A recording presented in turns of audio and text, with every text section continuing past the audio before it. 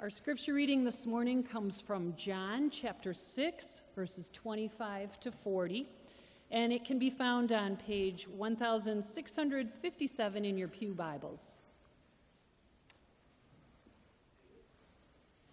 When the crowd found Jesus on the other side of the lake, they asked him, "Rabbi, when did you get here?" Jesus answered, "I tell you the truth. You are looking for me, not because you saw miraculous signs, but because you ate loaves and had your fill. Do not work for food that spoils, but for food that endures to eternal life, which the Son of Man will give you. On him God the Father has placed his seal of approval." Then they asked him, "What must we do to do the works God requires?" "The work of God is this: believe in the one he has sent." So they asked him, "What miraculous sign then will you give that we may see it and believe you? What will you do? Our forefathers ate the manna in the desert. As it is written, he gave them bread from heaven to eat." Jesus said to them, "I tell you the truth. It is not Moses who has given you the bread from heaven, but it is my Father who gives you the true bread from heaven. For the bread of God is he who comes down from heaven and gives life to the world." "Sir," they said, "from now on, give us this bread." Then Jesus declared, "I am the bread of life. He who comes to me will never go hungry, and he who believes in me will never be thirsty. But as I told you, you have seen me, and still you do not believe. All that the Father gives me will come to me, and whoever comes to me, I will never drive away. For I have come down from heaven, not to do my will, but to do the will of him who sent me. And this is the will of him who sent me, that I shall lose none of all those that he has given me, but raise them up at the last day. For my Father's will is that everyone who looks to the Son and believes in him shall have eternal life, and I will raise him up at the last day." The word of the Lord. Thanks be to God.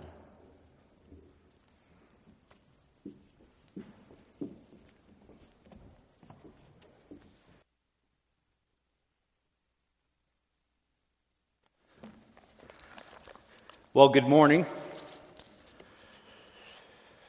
So my name is Rick Britton, and I'm one of the elders here, and I'll be preaching 2 of the sermons in the 7-week series on the I Ams of Jesus. And I was thrilled that we sang that hymn, that great old hymn, "And Can It Be?" That was the seminary hymn at Dallas Seminary where I attended, and I love that, and remember many good rousing renditions of that. So we had all the seminary students together singing that in the chapel. Well, every year about this time during the Lenten season, I see magazine and newspaper articles in the grocery store or at the bookstore or in a news magazine with titles like, "Who Was Jesus?" And publishers know that Christians like me are going to buy these magazines to see what everybody's saying about our Lord and Savior, Jesus Christ. And I'm usually disappointed because they almost always get it wrong. Things weren't different 2,000 years ago. The big question, the hot topic in Jerusalem, Judea and Galilee was, who is Jesus? Just like it is today. Some said, "Isn't this Joseph, the carpenter's son? No, he's Elijah. No, one of the prophets. No, the Messiah. No, check the scriptures. The Messiah doesn't come from Nazareth." But what I love about John's gospel is that he wrote precisely to answer this question, who is Jesus? And so for the next 7 weeks, we're going to look at the 7 I am statements of Jesus in the Gospel of John. I am the bread of life. I am the light of the world. I am the door. I am the good shepherd. I am the resurrection and the life. I am the way, the truth, and the life. And I am the true vine. And each one of these teaches us a little something different about the person of Jesus Christ, but all of them have one thing in common.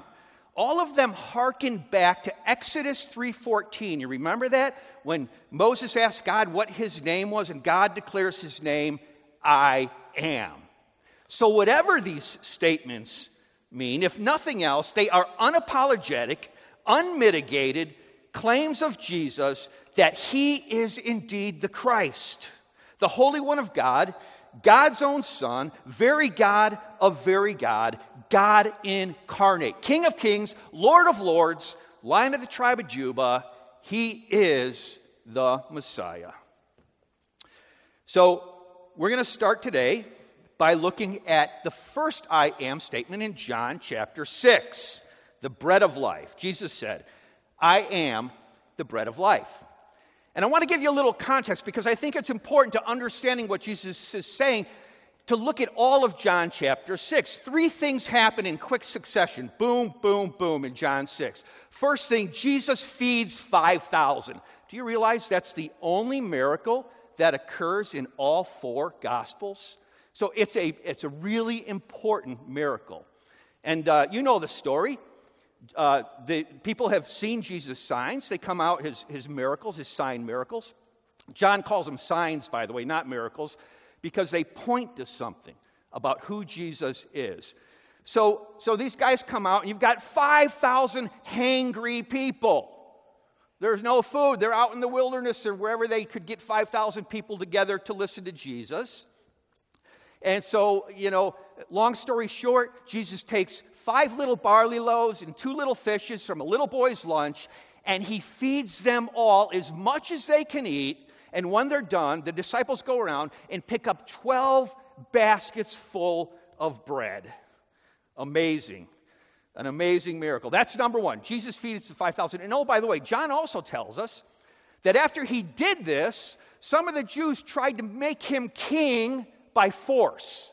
They wanted to make him king. And Jesus doesn't want to be the kind of king that they wanted to make him. So he slips away into the hills. Second thing that happens in John chapter 6, when Jesus slips away, his disciples get into a boat and start to row across the Sea of Galilee. A storm brews up, and they're trying to row, and they're not making progress, and they're out there, and they're in the middle of the lake, and all of a sudden they see Jesus walking on water. And they're terrified because they don't realize right away it's Jesus. And then Jesus comes up to the boat and he says, do not be afraid, it is I. And literally he says in the Greek text, I am. Do not be afraid. I am. Harkens back to Exodus 3:14 again. And then what's really cool, John says, then immediately, they're in the middle of this stormy lake, immediately they're at the shore and they get out. So that's number 2. You've got the feeding of the 5,000. You've got the walking on water. John only records 7 miracles of Jesus, and 2 of them happen right here as the setup for the bread of life sermon he gives, and that's the third thing. He gives this sermon, the bread of life sermon. So I call this the greatest sermon in history. Of course, the Sermon on the Mount's probably got that tag, but this one is right up there with the Sermon on the Mount. Christians call this the Paschal Discourse. It's more than a sermon, it's a dialogue with some Jewish folks who came to hear him after he did all these miracles and fed the 5,000, and they've seen all this. So they come to find out from him who he really is.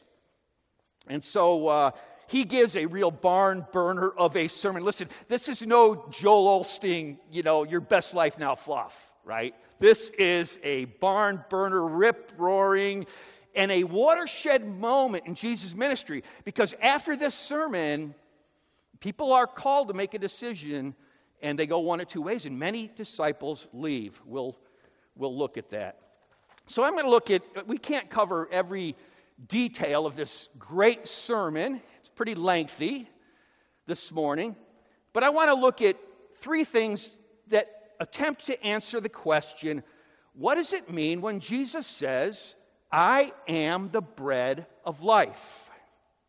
The first thing it means is Jesus is God's provision for hungry people. Jesus is God's provision for hungry people. If you look at the context here, starting in verse 25, Jesus is talking to the Jews. They come to find him. They follow him because of the miracles, the recent feeding of the 5,000. But though they saw these signs, they missed it. they didn't get it that he was the divine Messiah. So they come seeking to find out who really is this guy? Who is this Jesus? And Jesus says, hey, you're looking for me not because you saw the signs, but because you had your stomachs filled when he fed the 5,000. And he says, look, I want you to know there's something more important than physical food. It's to believe in me, that God sent me. Now look what he says in verse 30. And if you have your Bibles, I hope you'll follow along. There's a couple of verses I want to point out as we go through this. Look at let me read verse 30 to 35 again. I know we heard it, but so they asked him, what sign then will you give that we may see it and believe you? What will you do? Our ancestors ate manna in the wilderness, as it is written, He gave them bread from heaven to eat. You remember the story of the manna in the wilderness. For 40 years, God's people were fed by bread from heaven. In fact, this is a quote from Deuteronomy in verse 30. He gave them bread from heaven. God gave the people, the children of Israel, bread from heaven. So basically what they're saying is, Jesus, you claim to be somebody. You fed 5,000 people for a day. Well, you know what? Moses fed a whole nation for 40 years with bread from heaven. I mean, top that one if you really claim to be someone. Now listen to what Jesus says in response, verse 32. Jesus said to them, very truly I tell you, it is not Moses who has given you the bread from heaven, but it is my Father who gives you the true bread from heaven. For the bread of God is the bread that comes down from heaven and gives life to the world. Then they say, Sir, give us this bread. They still think he's talking about physical bread here. Then Jesus declared, I am the bread of life. Whoever comes to me will never go hungry, and whoever believes in me will never be thirsty. Well, Jesus goes on, as you read through this sermon, to draw a parallel between manna and himself. Manna was sent by God. Jesus was sent by the Father. Manna is called bread from heaven. Jesus says, I am the true bread from heaven. Manna came by God's grace to a grumbling people. Jesus came by God's grace to sinners, and in this text here, they're grumbling. You know, who is this Jesus? Jesus, show us a better miracle. Manna gave life to God's people. The bread of life gives life to God's people. Manna solved their hunger problem for 40 years. Jesus offers eternal life. So Jesus, the first thing, when he says, I am the bread of life, it means that he is God's provision for hungry people, spiritually hungry people. Now, a little bit of a side note. I don't want to just talk about Jesus fulfilling our spiritual hunger. Don't miss the fact that Jesus actually fed 5,000 people real food in the wilderness. And when you read Mark's version of that account, he says that Jesus had compassion on them. So John kind of presents the miracle as a sign, evidence of who Jesus is, but it's also true that Jesus fed them because they needed to be fed. And so my point here is that Jesus meets our needs, not only spiritual, but he promises to meet our physical needs, like going out and walking on water to save the disciples in the boat, in the context here. Nobody saw that sign miracle except his disciples. But it was important because they needed help, and it was evidence to them and to us of who Jesus is. Now, I say this, that we need to think about Jesus helping us in our daily need. Manna was given, you only got enough for that day, grace for the day. And here's the point.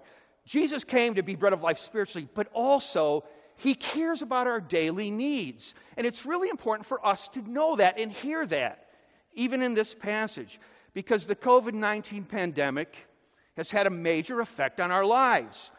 Many of us are still facing challenges that can be stressful and overwhelming for adults and especially for children.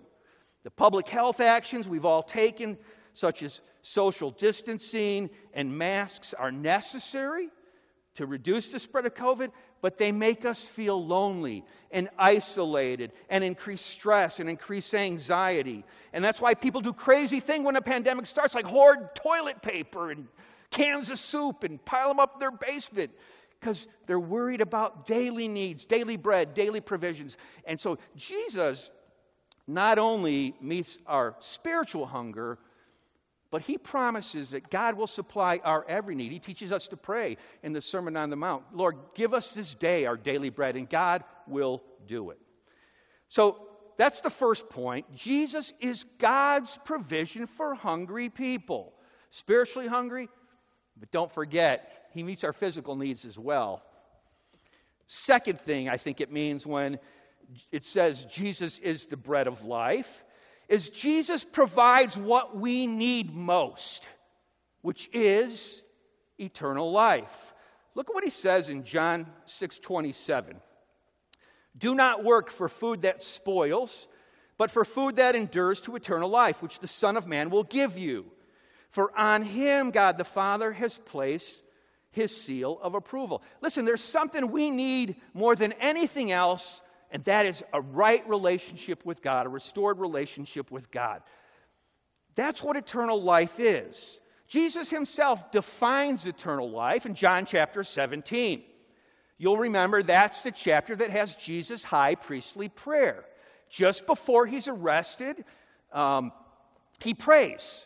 He prays that he would be glorified, that the Father would be glorified, and he prays for all his people of all time. And listen to what he prays. He prays to the Father, now this is eternal life, Father, that they may know you, the only true God, and Jesus Christ, whom you have sent. See, the Jews listening to Jesus preach this sermon in the synagogue that day, they understood what eternal life was. They knew it was life with God, kingdom life, the blessed life, the joyful life, abundant life, life now.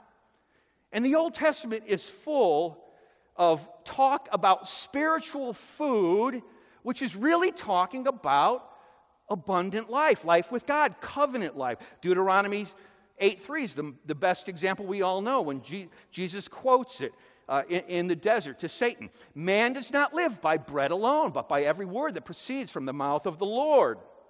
Psalm 23, the shepherd psalm. The Lord is my shepherd. I shall not want. In other words, he fulfills all my needs. He makes me lie down in green pastures. He leads me beside quiet waters. He's not talking about us eating grass out in the green pastures. He's talking about God meeting our needs, providing for us, those who are his children. My favorite is Isaiah 55, where the Lord says, come and buy wine and milk at no cost. Why spend money on what is not bread and labor on what does not satisfy? What's he speaking of? He's speaking of kingdom life, covenant relationship with God. He is our God, we are his people, and we walk with him in restored fellowship post-fall. True story. Last week, a week ago Saturday, I'm at Home Depot. If you go to Home Depot, you'll probably see me there sometime. I'm always doing projects. Don't get behind me in line. I go through the self-checkup, and I usually have a big cart with 2x4s and bricks and different things. So I'm coming out, I'm pushing my big cart out to my truck, and some guy runs out after me. And he says, excuse me, sir, excuse me. He says, you dropped this. I'd left a little bag of screws. They fell off the cart that I was pushing out, and he picked it up. So he comes out to me, and he gives it to me, and I thank him. And then he says, may I ask you a question? I said, well, sure. He says, if you died today, do you know you'd go to heaven? I thought, okay, I'm this guy's evangelism project for the day at Home Depot. This is great. I'll play along. I said, yes, I do know that I would go to heaven if I died today. He said, well, can you tell me how you know? And I said, well, yes, I can tell you how I know. 2,000 years ago, on a hill called Mount Calvary, Jesus died for me, and he is my Lord and Savior. And then he kind of looks sheepishly and goes, oh, you're a Christian. I said, yeah, and we had about a 10-minute delightful conversation talked about the bread of life, Jesus Christ. And even though I didn't know this guy from Adam and he didn't know me from Adam, we had a bond in common. We were companions. You know what the word companion means? With bread. Because we shared together the bread of life and eternal life. So we had a good discussion about eternal life. He said, you're not one of those Calvinists, are you? I'm like, oh, well. And then he's like, well, I believe in eternal security.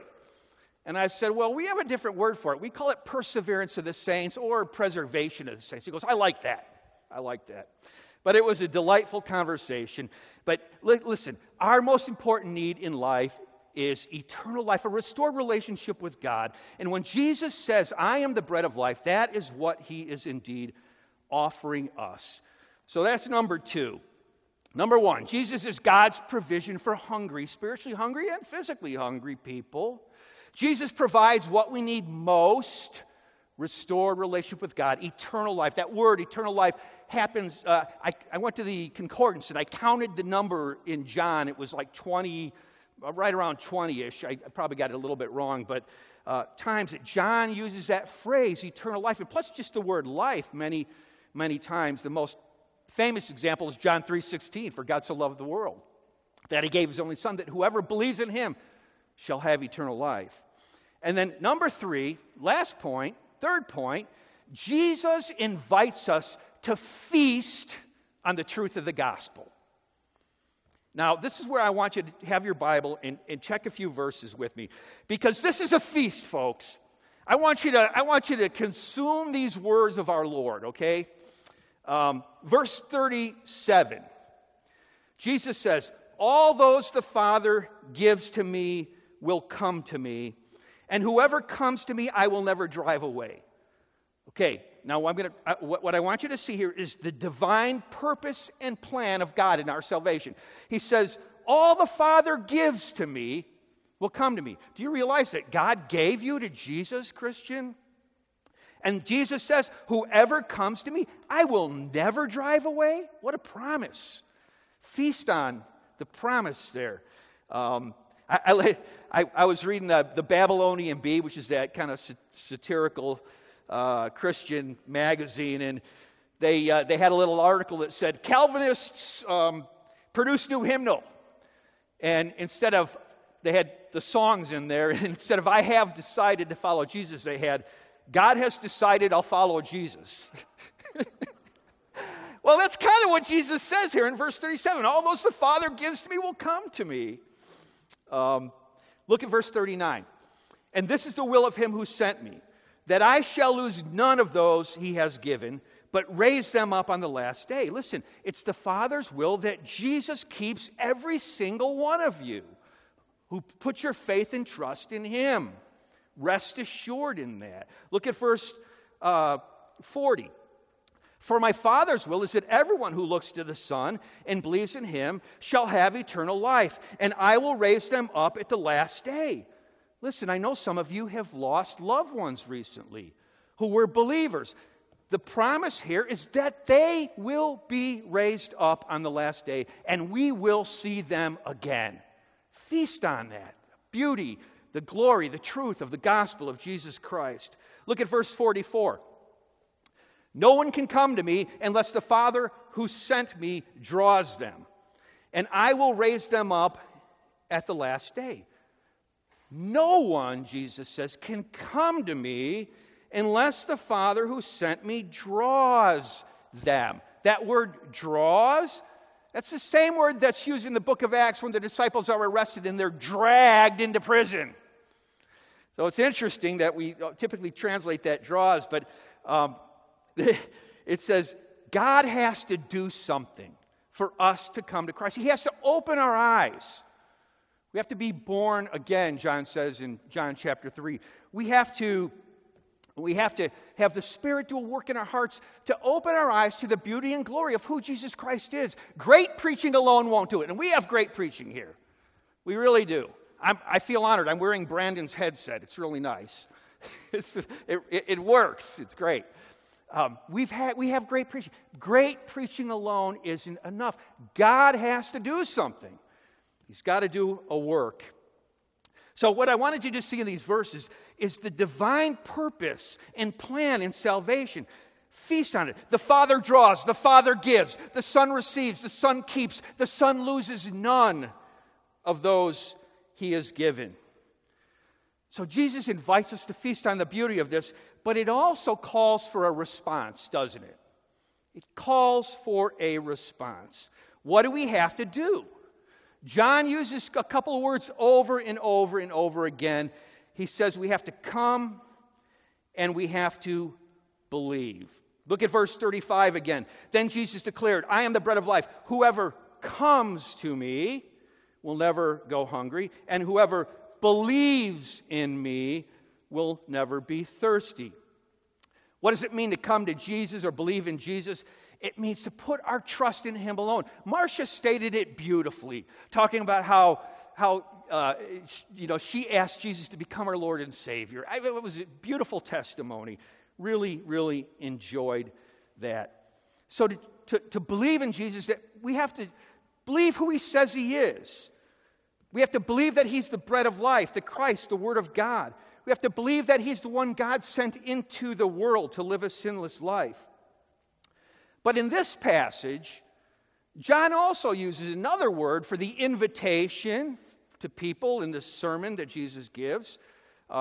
Jesus uses another word, and it's the word eat. Look at verse 51. I am the living bread that came down from heaven. Whoever eats this bread will live forever. This bread is my flesh, which I will give for the life of the world. That went over well. Look at verse 52. Then the Jews began to argue sharply among themselves, how can this man give us his flesh to eat? Friends, this was a showstopper. The Jews began to argue, does this man really expect us to eat his flesh? But Jesus goes on. He says in verse 53, very truly I say to you, unless you eat the flesh of the Son of Man and drink His blood, you have no life in you. Whoever eats my flesh and drinks my blood has eternal life, and I will raise him up at the last day, for my flesh is real food, and my blood is real drink.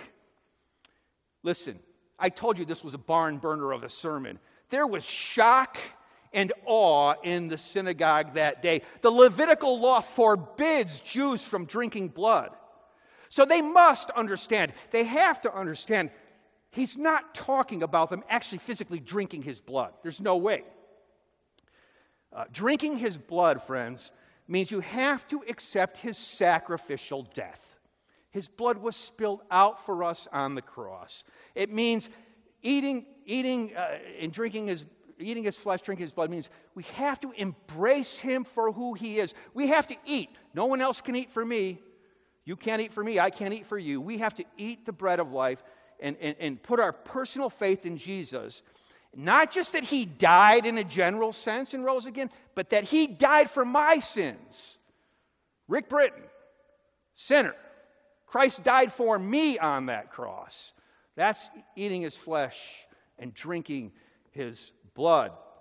And in this account, then, we see two responses to Jesus' invitation to feast on the truth of the gospel. And I'm going to end on these, and you can decide how you will respond as we prepare to celebrate communion together at the table. Let me just read. It's probably easier if I just read again to you the response. In fact, we didn't read this earlier. This is later in the chapter. So I told you this is a watershed sermon, right? So response number one is the response of many of the disciples there. Verse 60. On hearing it, many of His disciples said, this is a hard teaching. It's one of the hard sayings of Jesus. It really is. I struggle with it. The early disciples struggled with it, that Jesus had to die. He says, they say, who can accept it?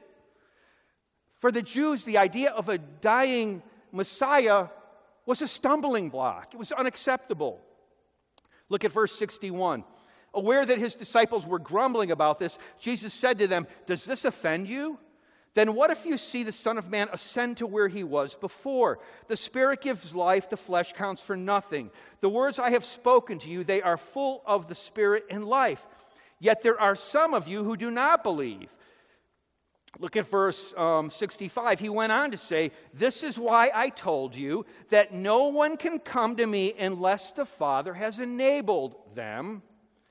From this time, many of his disciples turned back and no longer followed him. From this time, many of his disciples turned back and no longer followed him. This was a watershed moment. The person of Jesus Christ, when we answer that question, who is Jesus, and we see who he claims to be, it's a watershed. You have to either accept or reject. There's really no middle ground. And many people walked away that day. They just couldn't accept who he was. They got it wrong, just like those news magazines I read every Lenten season.